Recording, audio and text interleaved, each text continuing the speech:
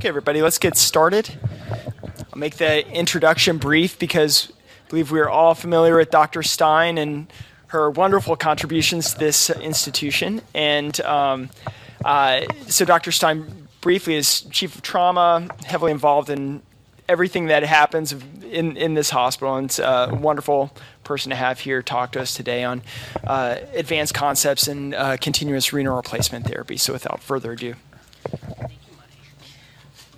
All right, good afternoon, everyone. So many of you remember I was here 6 months ago, whatever it was, we talked about the basics of CRRT. What I want to now do today is take those basics, expand on them a little bit. Now that you guys have all had familiarity managing patients on the pump, what that actually, kind of some more advanced concepts I call them. It's not rocket science. Remember, let's not forget, I'm still a surgeon, not a nephrologist. And I also at the very end want to hopefully talk about Mars a little bit because I know that's something that comes up sometimes. We don't do it a ton, but there's not much to talk about, to be very honest with you. But hopefully we'll talk a little bit about that at the end. Very briefly, right, we all know the kidney, this is not very exciting, but that being said, it is an unbelievably complicated organ. Do I have my nephrologist here? Where's my nephrologist? There you are. Stop me if I say something wrong.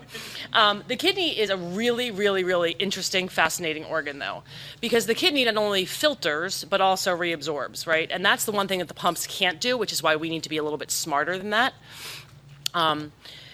We all know about acute kidney injury, right? Huge problem. Obviously, stepwise increase in relative risk for death, going from risk injury to failure. No big surprise to anybody in this room, typically defined by the rifle classification. The prognosis of mortality for patients who have acute kidney injury, depending on who you read, ranges from 10 to 80%. Uncomplicated AKI may have a mortality rate of up to about 10%, so pure isolated renal insufficiency.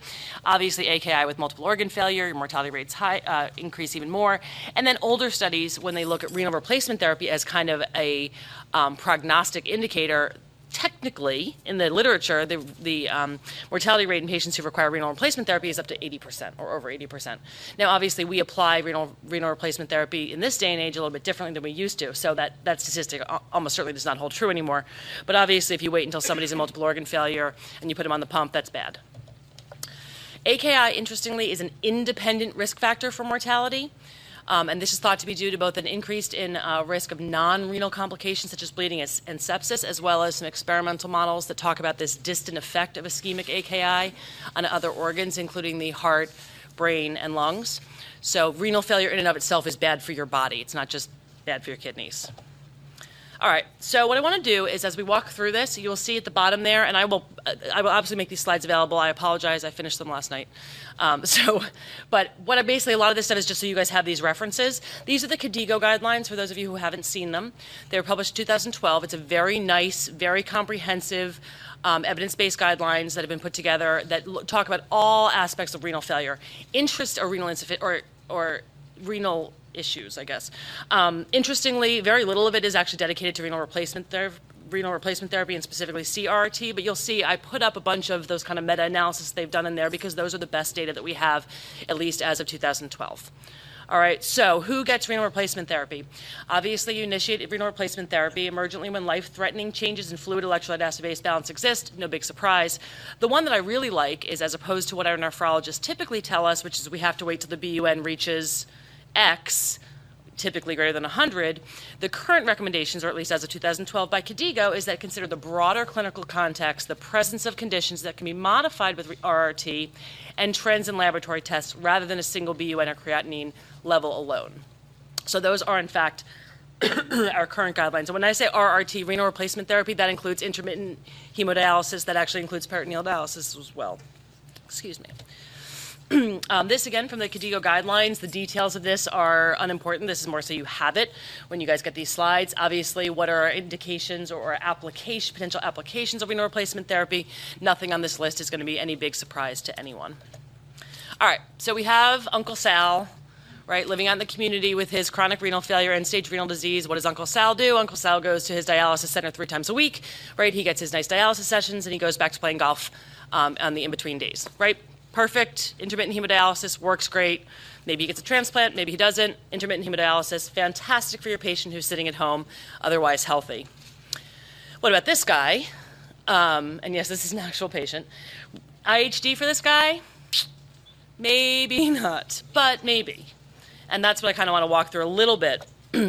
So, what are the different modalities that we can apply to patients who have acute kidney injury or acute renal failure in the hospital setting with acute kidney injury as opposed to chronic renal disease? So, IHD, CRRT, SLED, and peritoneal dialysis are kind of our four main options. And again, there are people in this room who are much more familiar with IHD, peritoneal dialysis, and probably CRRT than I am. But intermittent hemodialysis, right, you need a patient who's hemodynamically stable typically. It's very rapid removal of toxins and low molecular weight substances. It allows for downtime for procedures, so your patient can go off to the operating room.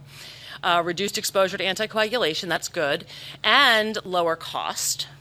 The disadvantages, obviously, are hypotension with rapid fluid removal, dialysis disequilibrium syndromes with potential cerebral edema, and it is a technically more complex and demanding therapy to apply.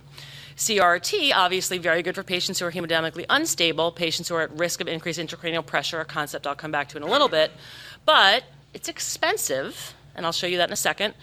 The machines are very, very user-friendly these days, right? The nurses, I mean, it's basically you plug them in and they let the machine run. Who remembers that back in the Braun days where, Dr. Reynolds certainly remembers back in the Braun days where the nurses used to have to jerry-rig the pumps to get them to work. Now with the Gambro pumps and the Baxter pumps are very similar, it's pretty easy to do at the bedside. SLED, I mentioned, again, I won't talk much about SLED. I don't know much about SLED. Slow, low efficiency dialysis is basically typically, and correct me if I'm wrong, 12 hours a day, daily. So it's kind of an intermediary between intermittent hemodialysis and CRRT. And then peritoneal dialysis, we should never forget about. It's not something that we commonly think about in the ICU for a variety of reasons, but it is good for patients who are hemodynamically unstable. If you can't get a catheter in them, it works really well to clear solute. You also have to be careful, though, in our patients in the ICU, open abdomen, probably not the best patient for PD. It's just really messy.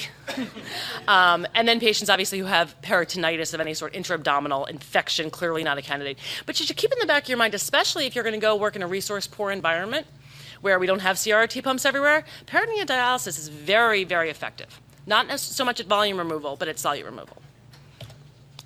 I just mentioned this because CRT is absolutely unequivocally more expensive than IHD. So just keep that in the background as we talk about in this era of cost containment. We all need to be, it's on every one of your evaluations. Did you pay attention to resource utilization, right? I never know what to put for that because I never do, right? I like to spend as much money as I possibly can on any patient. So I always feel bad marking you guys down for putting somebody on CRT instead of IHD. But it is much more expensive, CRT. Okay. Oh, God, I apologize. It's projecting terribly. This is a Cochrane review looking at mortality as your endpoint, looking at CRT versus IHD, right? And what you can see here, hopefully,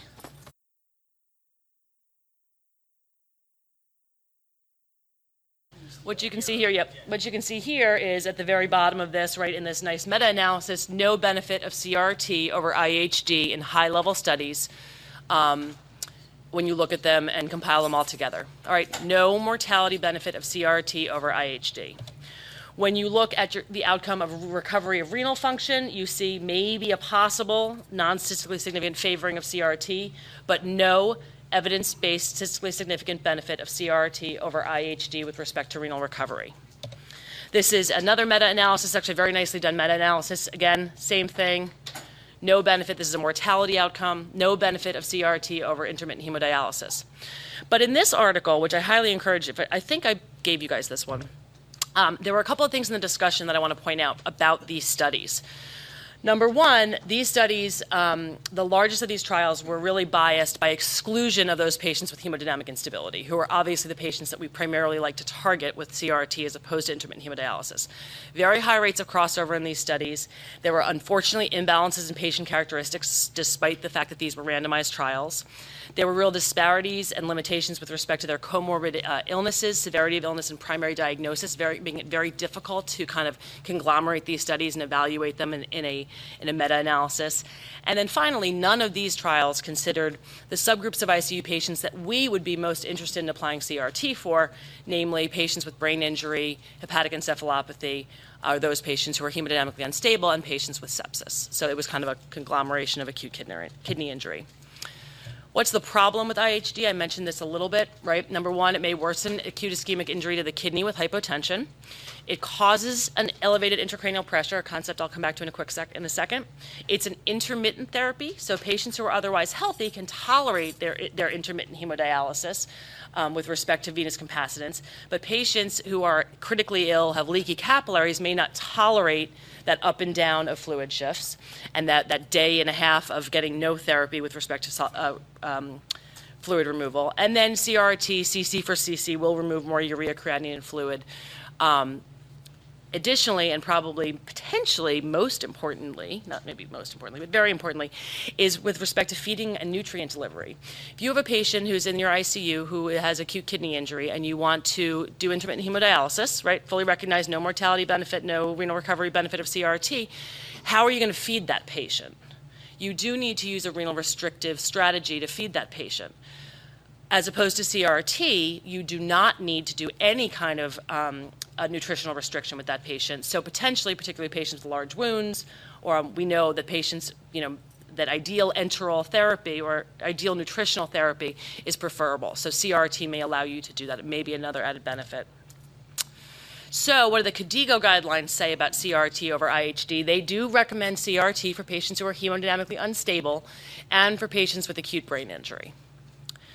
This is just, again, Cochrane, and these are the endpoints. This is patients with hemodynamic instability, a systolic blood pressure endpoint. I can't see that far. Mean arterial pressure. That's because I need my progressives. I have to get progressives. I'm very sad. Mean arterial pressure at the end of the study period, and patients who require escalation of pressor therapy. And you can see for most of these, they do favor the use of CRT over IHD in these types of patient populations when you use these proximate endpoints. What happens in the setting of cerebral edema? This is just two graphics that kind of show you what happens when you dialyze a patient who has intracranial pressure monitor in.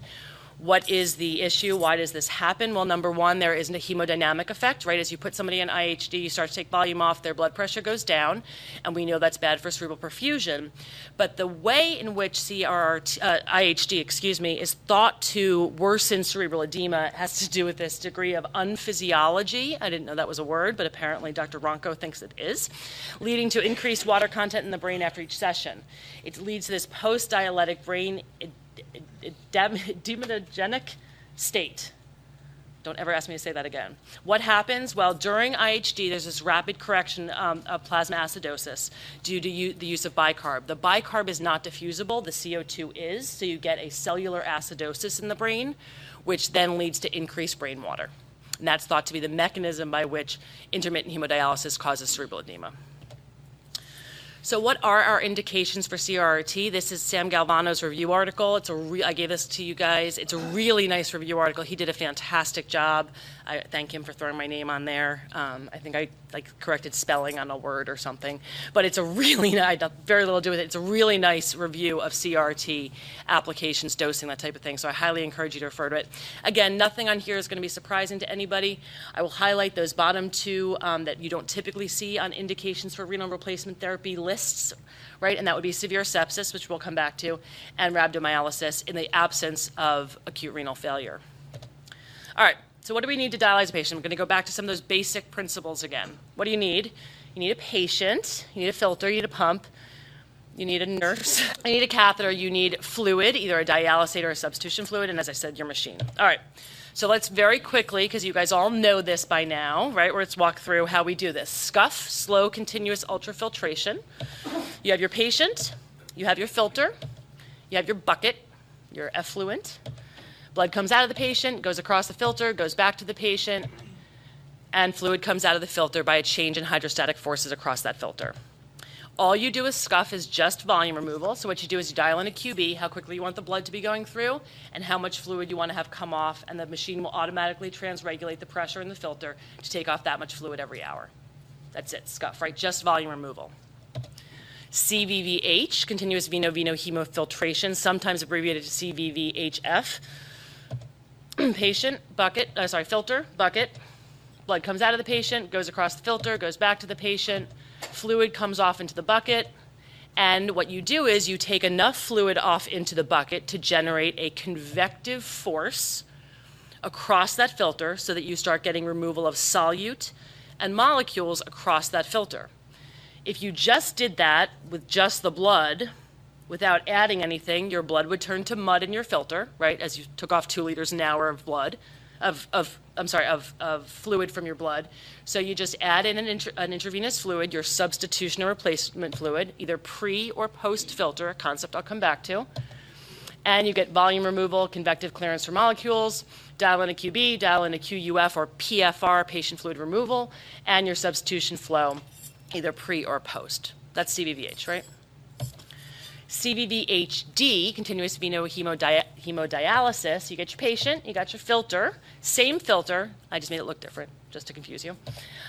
Same bucket, blood comes out of the patient, goes across the filter, blood goes back to the patient, fluid comes off. In addition, you run a dialysate counter current across the patient's blood, setting up a diffusive gradient of substances to allow for diffusion of solute from areas of high concentration to areas of low concentration. So to take a ridiculous example, a potassium of 6, if what I do then is if my patient's potassium is 6 and I use a zero potassium containing solution and run it counter current to the patient's blood, you see what happens, and we continually get diffusion across that membrane of that potassium until it reaches equilibrium or the blood passes back out of the filter. That's how dialysis works. That's how intermittent hemodialysis works as well. And you can see that now my fluid contains 4 milliequivalents of potassium and my patient contains 2. Right, not exactly, but you get the idea. Yes? Solute and volume removal, typically not middle and large size molecule removal for reasons we'll come back to. I dial in my QB, I dial in my PFR, and I dial in my dialysate flow rate. CVVHDF, just put them all together.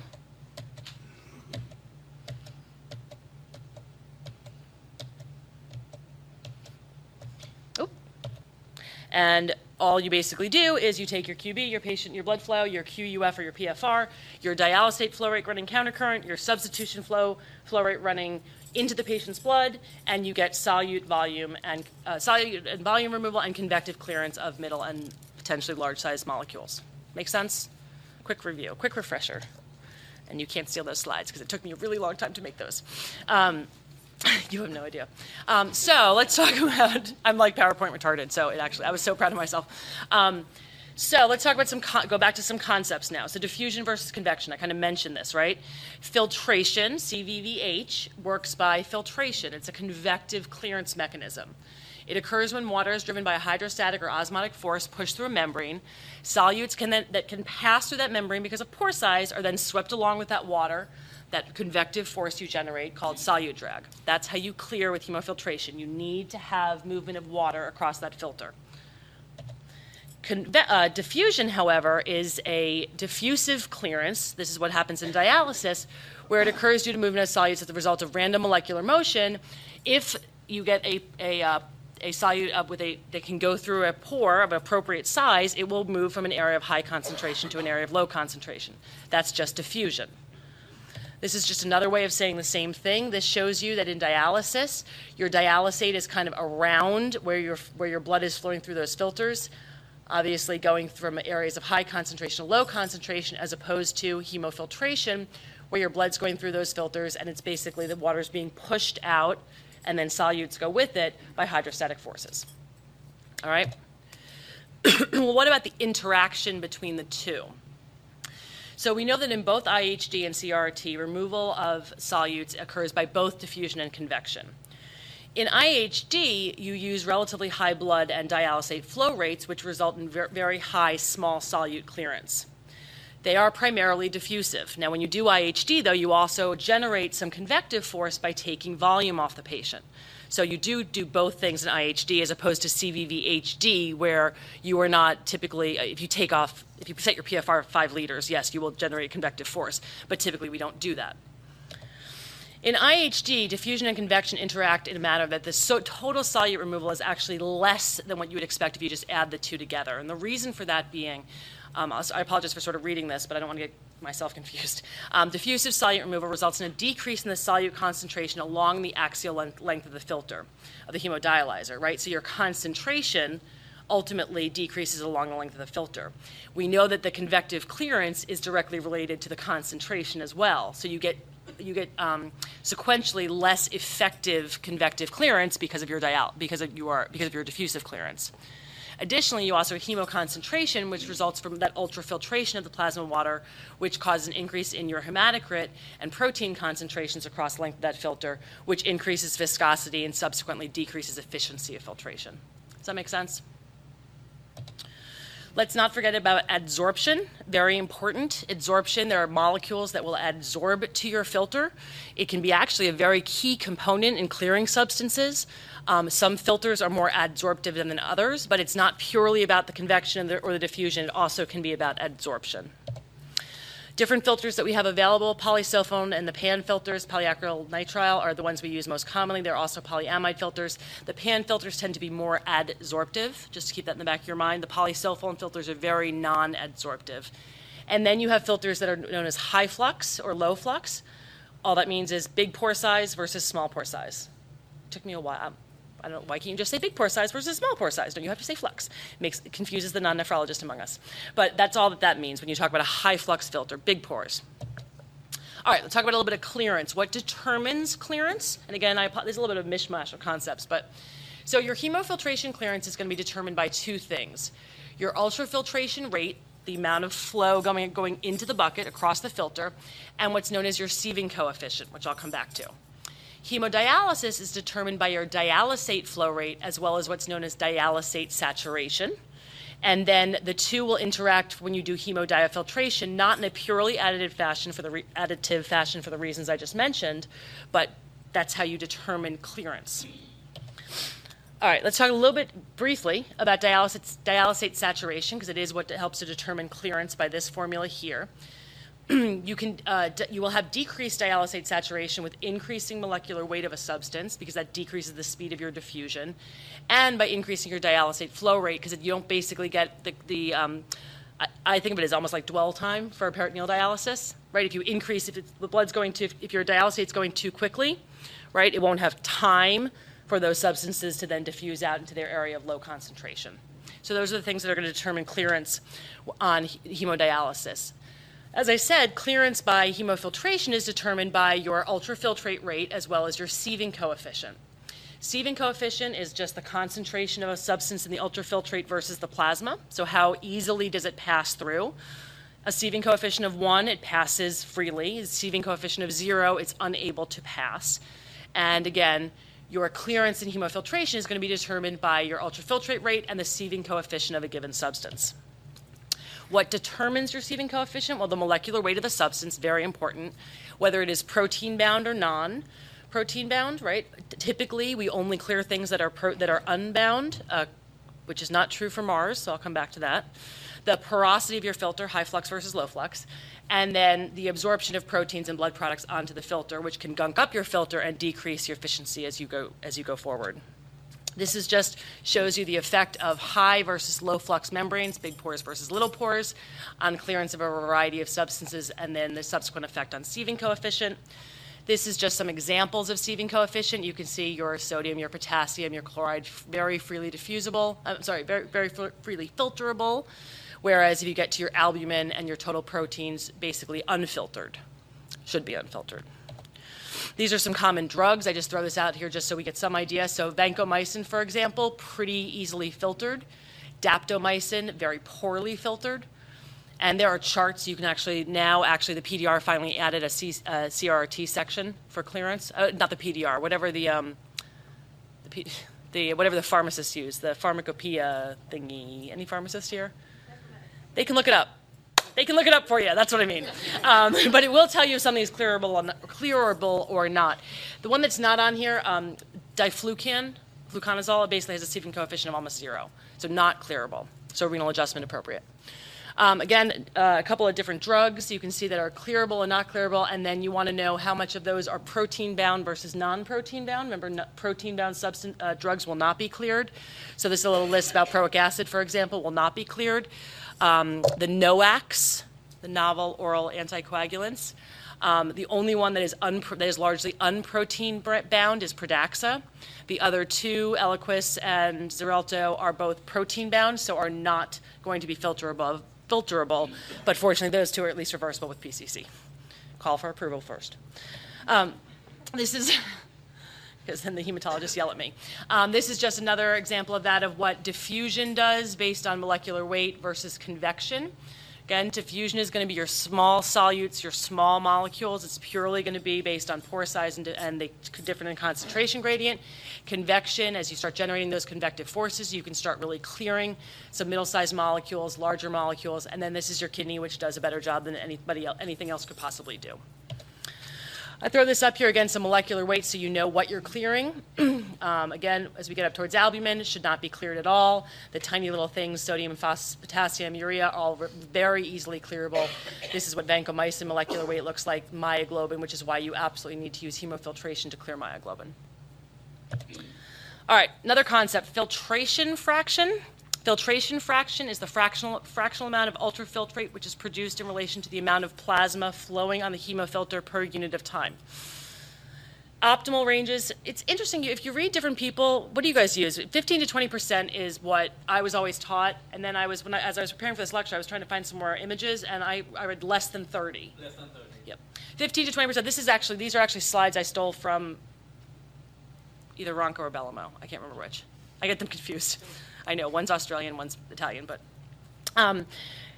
they say 15 to 20% in a lot of the stuff that they write. I've seen less than 30. The concept here is that if you have a higher filtration fraction, you run into issues with respect to filter clotting. If you have lower filtration fractions, you run into issues with respect to efficiency of filtration. So all you're doing is making your blood run faster without any real benefit of it. And then you get more potential trauma to cells, you get more hemolysis theoretically, and typically your blood pumps are just slipping at that point. They're just not functioning. You can dial in a speed, but you're not getting that speed. And again, this reference said filtration fraction should not exceed 30%. Now the formula that I showed you, this actually is just kind of a pure, remember this is plasma flow, not necessarily blood flow. And so there are adjustments to this that you can make for the patient's hematocrit, right? Because if their hematocrit is very high, that is going to give you relatively lower plasma flow and a relatively lower filtration fraction. Does that make sense? And then this is something I did years ago now, where I just did the math using QB, again, as a surrogate. You have to keep in the back of your mind what the patient's hematocrit is, translating the units in an Excel spreadsheet, because I certainly wasn't going to do the math, and shows you approximate, when we set a given blood flow of 300, we want a QUF or Q substitution flow of about 3 liters. If you want to go higher, you need to match your blood flow to maintain an adequate filtration fraction. Make sense? And then this is just looking at the effective filtration fraction, sieving coefficient, and molecular weight. All right, pre versus post dilution. People ask me about this all the time.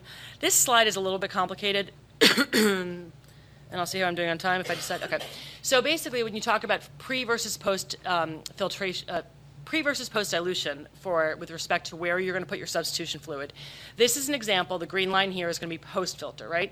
So you have a concentration of a given substance in A, you have a given blood flow rate, you have a given ultrafiltration rate, you have the concentration of the substance in V, and with a certain crit. And then you can see, if you may do the math, you can see what happens to your clearance. If you do the same thing, because you are now filtering a solution, you're filtering the blood with added solution, you get less efficient clearance, and you can see what happens if you do the math in this pure theoretical model of what happens to your clearance. It decreases. That being said, and again, this is a little bit of a complicated explanation, we know that in post-dilution CVVH, small solute mass removal per unit volume of ultrafiltrate is very high because your solute concentration is going to be very high in your blood that you're passing through. You're not adding your substitution fluid till post-filter. But don't ever forget, just because you tell the machine to do something doesn't actually mean that's what the filter's doing. And these concepts of viscosity and shear really affect the efficiency of your filtration. As a general rule, the maximum achievable ultrafiltration rate in post-dilution systems is limited to about 25% of your plasma flow rate because of those properties of what happens in your filter. If you do pre-dilution CVVH, you get less solute removal, right, because you're diluting out the plasma. The reduction in efficacy, is typically about 10 to 15%. However, you don't get the same constraints with respect to viscosity and shear. So CC for CC, pre-dilution fluid actually results in more efficiency because of the operational characteristics of your filter, which is why we have chosen as our default to do 70% pre, 30% post. Does that make sense? So if you just do the math, post-dilution is better. If you actually think about what's actually happening in your machine, pre-dilution is better. And I should just remind you that our pumps, the Gambro pumps, require some fluid post-filter. That's a function of one of the deaeration chamber. It just requires a fluid. If not, you would have a blood-air interface, and you need a blood-fluid interface just for that to function. So even if you want to put 1%, you got to drip something in the post-filter chamber. All right, talk about dose of renal replacement therapy. KT per V is kind of how our nephrologists talk about it. It basically, K is the dialyzer clearance. T is obviously time. K times T over V, which is going to be the water in a patient's body. Here's an example for everybody. So if you have a dialyzer clearance of 30 milliliters per minute, and you're doing a session for 180 minutes or 3 hours, your KT will then obviously be 300 times 180 or 54. If you have a 70 kilogram person, the body's about 60% water. You have 42 liters of V. You just simply do the math, and KT per V, 1.3, which is about right for a generic given dialysis session. All right, that's about what we do to maintain people. Why do I even bring this up? Because when you talk about how do you then translate dose of dialysis for renal replacement back into CRT terms, there are some, you can actually, you can use your KT per V to kind of calculate it backwards. Again, you target about 1.2 to up to 1.4, and then also just as for the point of completeness, URR, or the urea reduction ratio, is just another way of KT per V. It's just a different way of measuring it. You guys typically use KT per V, though, right?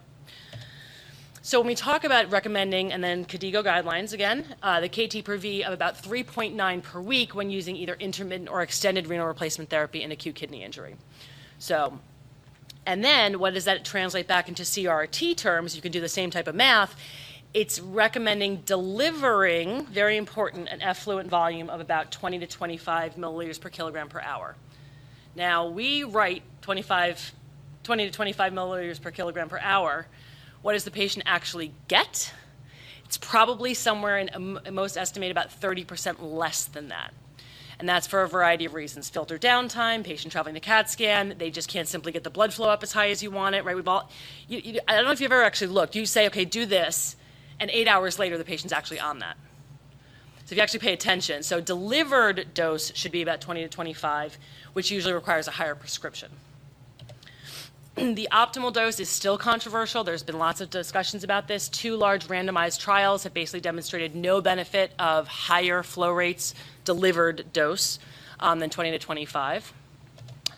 And this is just, again, KDIGO, a couple of just the meta-analysis that basically demonstrated no benefit of higher flow versus lower flow with respect to, this is renal recovery.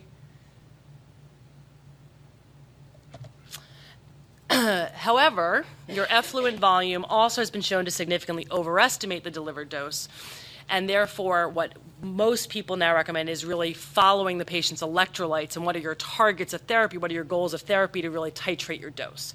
So if you're not getting your desired clearance at 20 to 25, or if you prescribe 25 to 30, then increasing it is a very reasonable thing to do to target those endpoints that you want, which are typically your biochemical markers. These are some typical settings. Again, this is more for your reference of what people typically will start with. But again, remember, what you prescribe is not necessarily what the patient receives. Just a brief slide on timing. People talk about early versus late. Unfortunately, Dr. Reynolds, who is in the room, his study that him and Lisa Gettings did here many years ago now, 93? Say it again. The study that you guys did looking at earlier initiation of CRT that actually demonstrated benefit. The randomized control trials that have been done have not demonstrated benefit with respect to earlier administration of CRT. So yours was retrospective and observational. These are, again, these the snobs at KDIGO only use the randomized prospective trial, right? That's what they're supposed to do. So again, no evidence-based benefit of earlier administration of CRT versus later. Anticoagulation, I will speak very briefly about the trisodium citrate since this came up for those of you who are on that email chain where I was screaming at Dan, please, please, please. Trisodium citrate is actually, by KDIGO, the preferred anticoagulant of choice for patients on CRT. If you were going to use trisodium citrate, which this all came up for those of you who weren't on that whole email chain because we're having a problem with our catheters where you're out of the Maricars. They are in back order. They are not being made. I don't know what's going on in the newer catheters. We're having some problems with filter clotting, filter life. So please, for patients that you would normally not necessarily consider anticoagulation for, please consider it because we're having patients with the filters going down every couple hours. If you are going to use anticoagulation, obviously that is up to you. Trisodium citrate is the anticoagulant of choice. However, is associated with hyperkalemia and a metabolic alkalosis. It is also associated with, because by the mechanism of action, profound hypocalcemia. So you do need to provide calcium as a replacement calcium to the patient.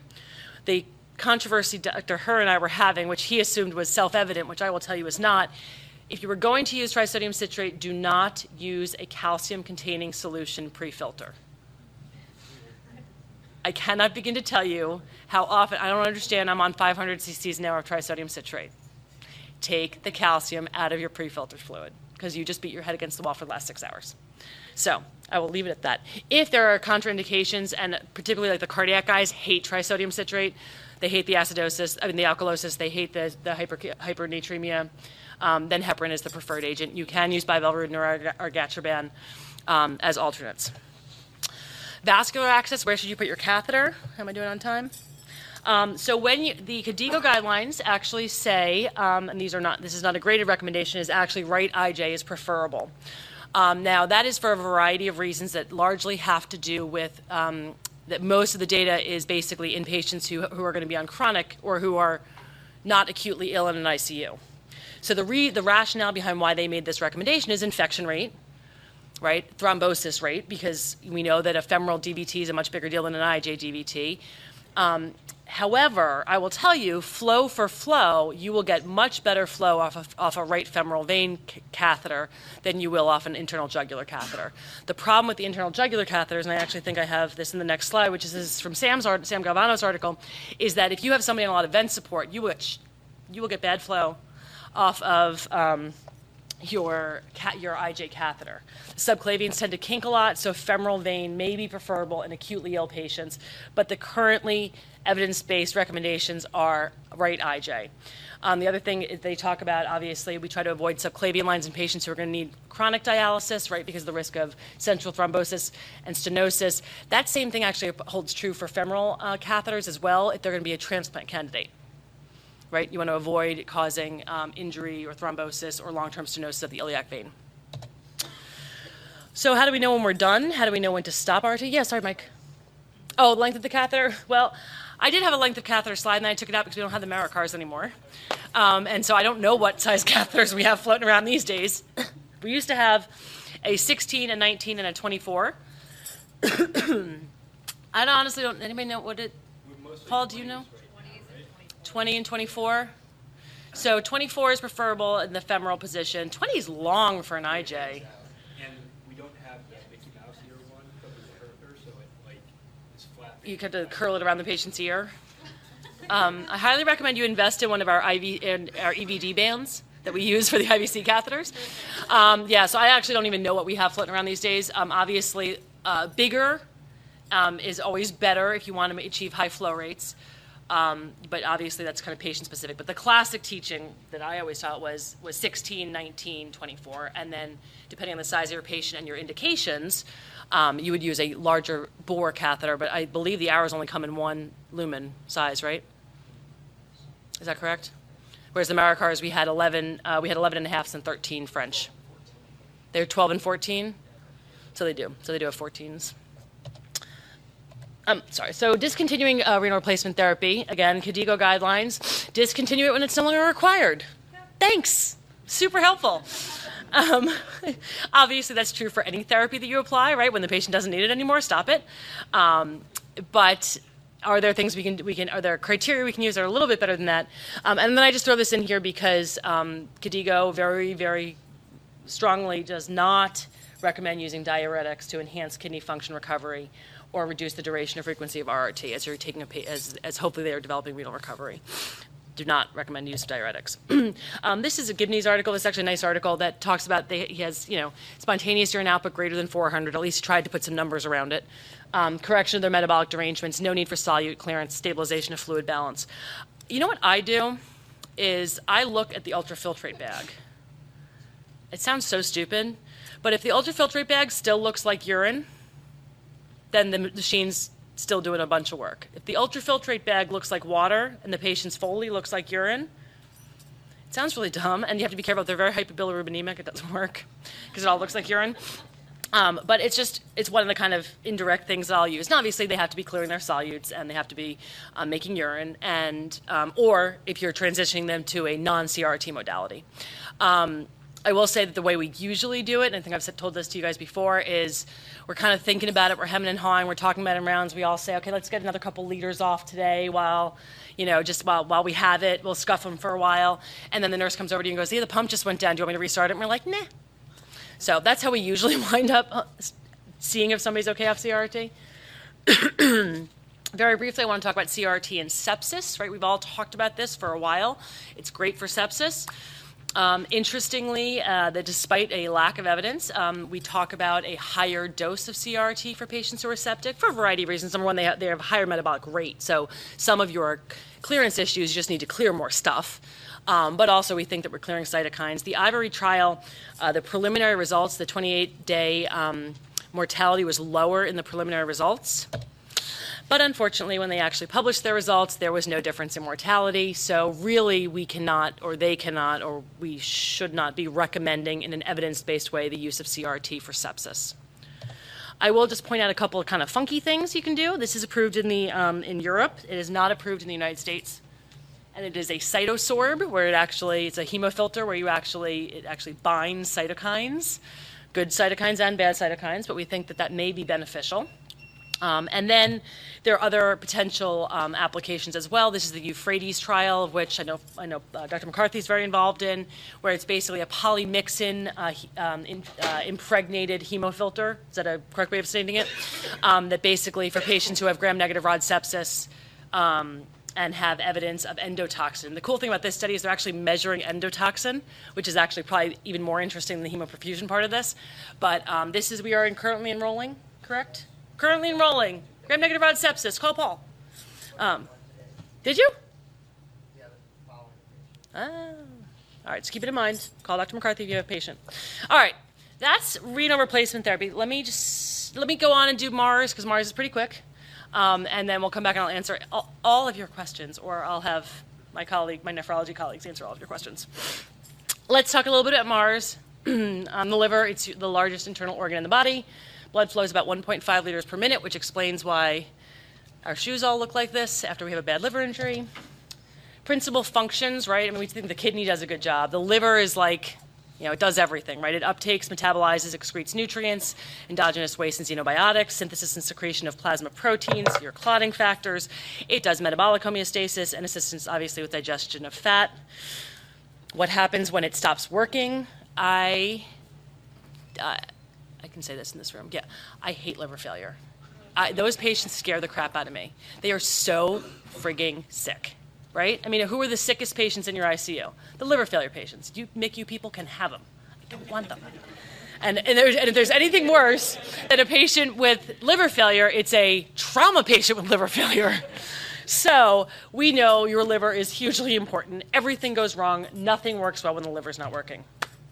Survival rate of 27% in patients with hyperacute liver failure, 7% in acute liver failure. Among those who underwent transplantation in this one series, the survival rate was, in fact, 71%. So we do actually have a cure for this disease, if you consider transplantation a cure.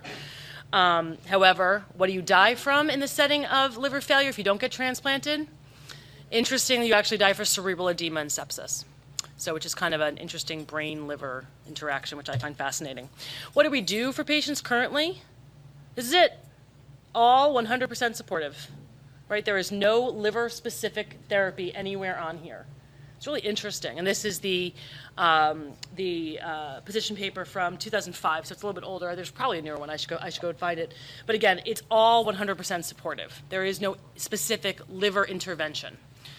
Well, can we have a liver intervention? So this is this concept of liver dialysis. The principle is based on hemodialysis, right, which we know eliminates your small molecules such as ammonia, uremic toxins, phenols, and mercaptines. You use a charcoal filter and an ion exchange, which then helps to basically uncouple the protein-bound substances in the blood and allow them to pass into a protein-containing solution such as albumin. The albumin dialysis involves dialyzing the blood across an albumin-containing solution across a highly permeable, large pore membrane. And then those blood-bound toxins are cleared by diffusion and taken up by binding on the albumin dialysate. That's the concept of how it works. SPAD, single-pass albumin dialysis, which is actually really, really effective. Basically, you just take a CRT machine and you take a bunch of albumin and you run it in as your dialysate, and you can just do SPAD, single-pass albumin dialysis. What happens, though, when you do that is you take all that albumin and you run it in and it goes to the filter once and dumps in the bucket.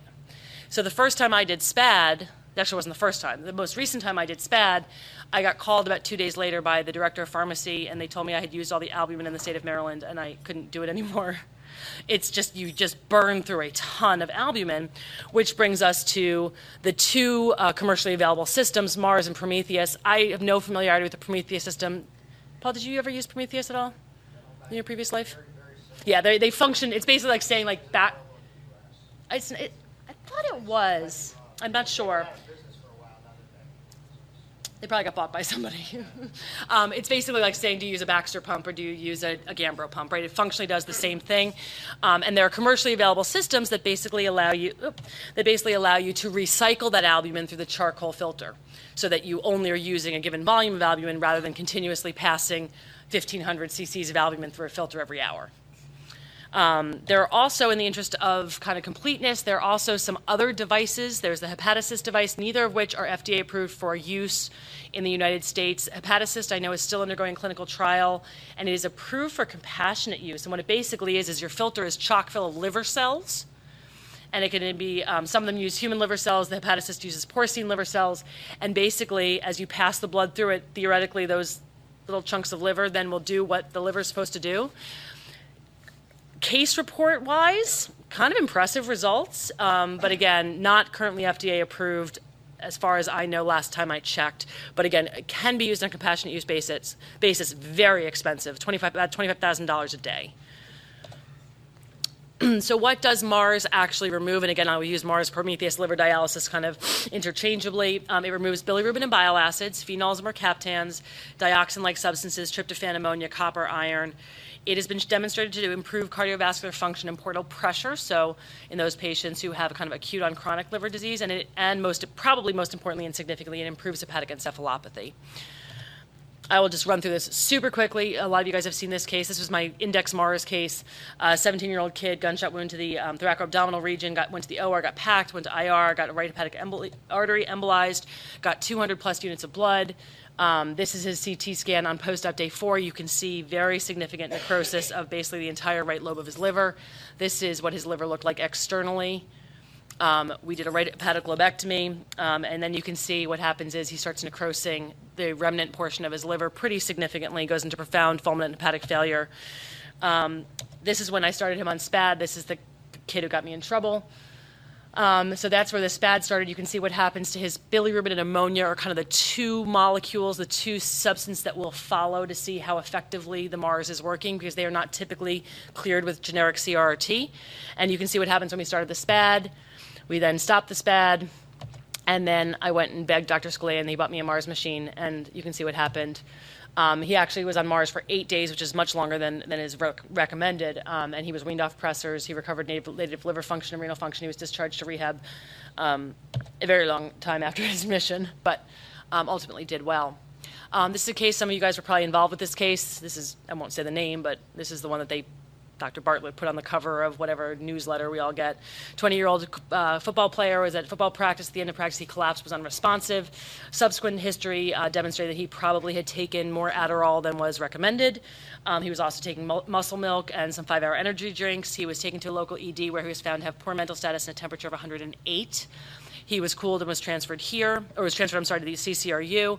En route, he did become hypotensive. He was following commands when he first got here, but lethargic and agitated. You can see his initial labs there.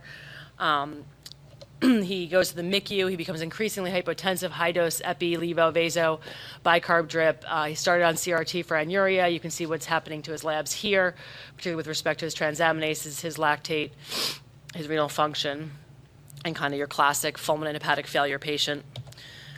His status of his liver failure worsens. He has increasing pressure requirement. He now has stage 4 hepatic encephalopathy. He is listed status 1 for liver transplant.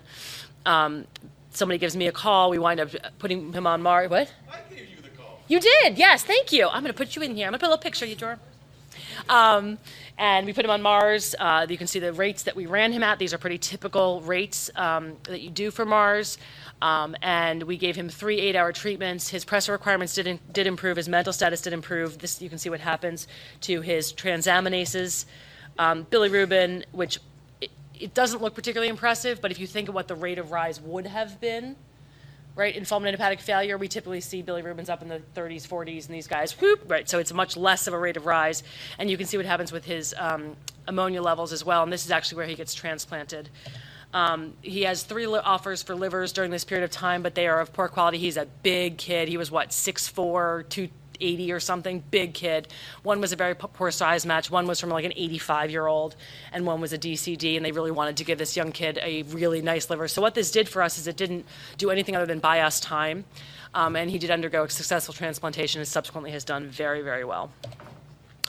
What does the data say about Mars? You can see here, this is just a little compilation from 2007. Again, these are all small studies. Did we see improvements in biochemical markers, bilirubin, bile acids, creatinine, and ammonia? Yes, pretty much universally you did. Were there improvements in cardiovascular function with respect to pressure requirements? Pretty much in those studies that looked at it, yes, you did see improvements in cardiovascular function. And did you see improvements in CNS function, meaning degree of hepatic encephalopathy? And the answer is, in many of these studies, yes. These are non-control studies, so the question is survival, yes, no. Does it help? The RELIEF trial, which was published a couple years ago, these were as a bridge to transplantation, demonstrated no survival benefit of the use of Mars. So, a la CRT, no survival benefit, but anecdotally, et cetera. So, I will terminate with that. I know, how'd I do? 2 minutes to spare. 92 slides, by the way, just in case anyone was wondering. And I only put together the last 10 of them while I was dilated after my eye appointment yesterday. Couldn't see anything. So I'm happy to answer any questions. I thank you guys for your attention, and tell me what I said wrong.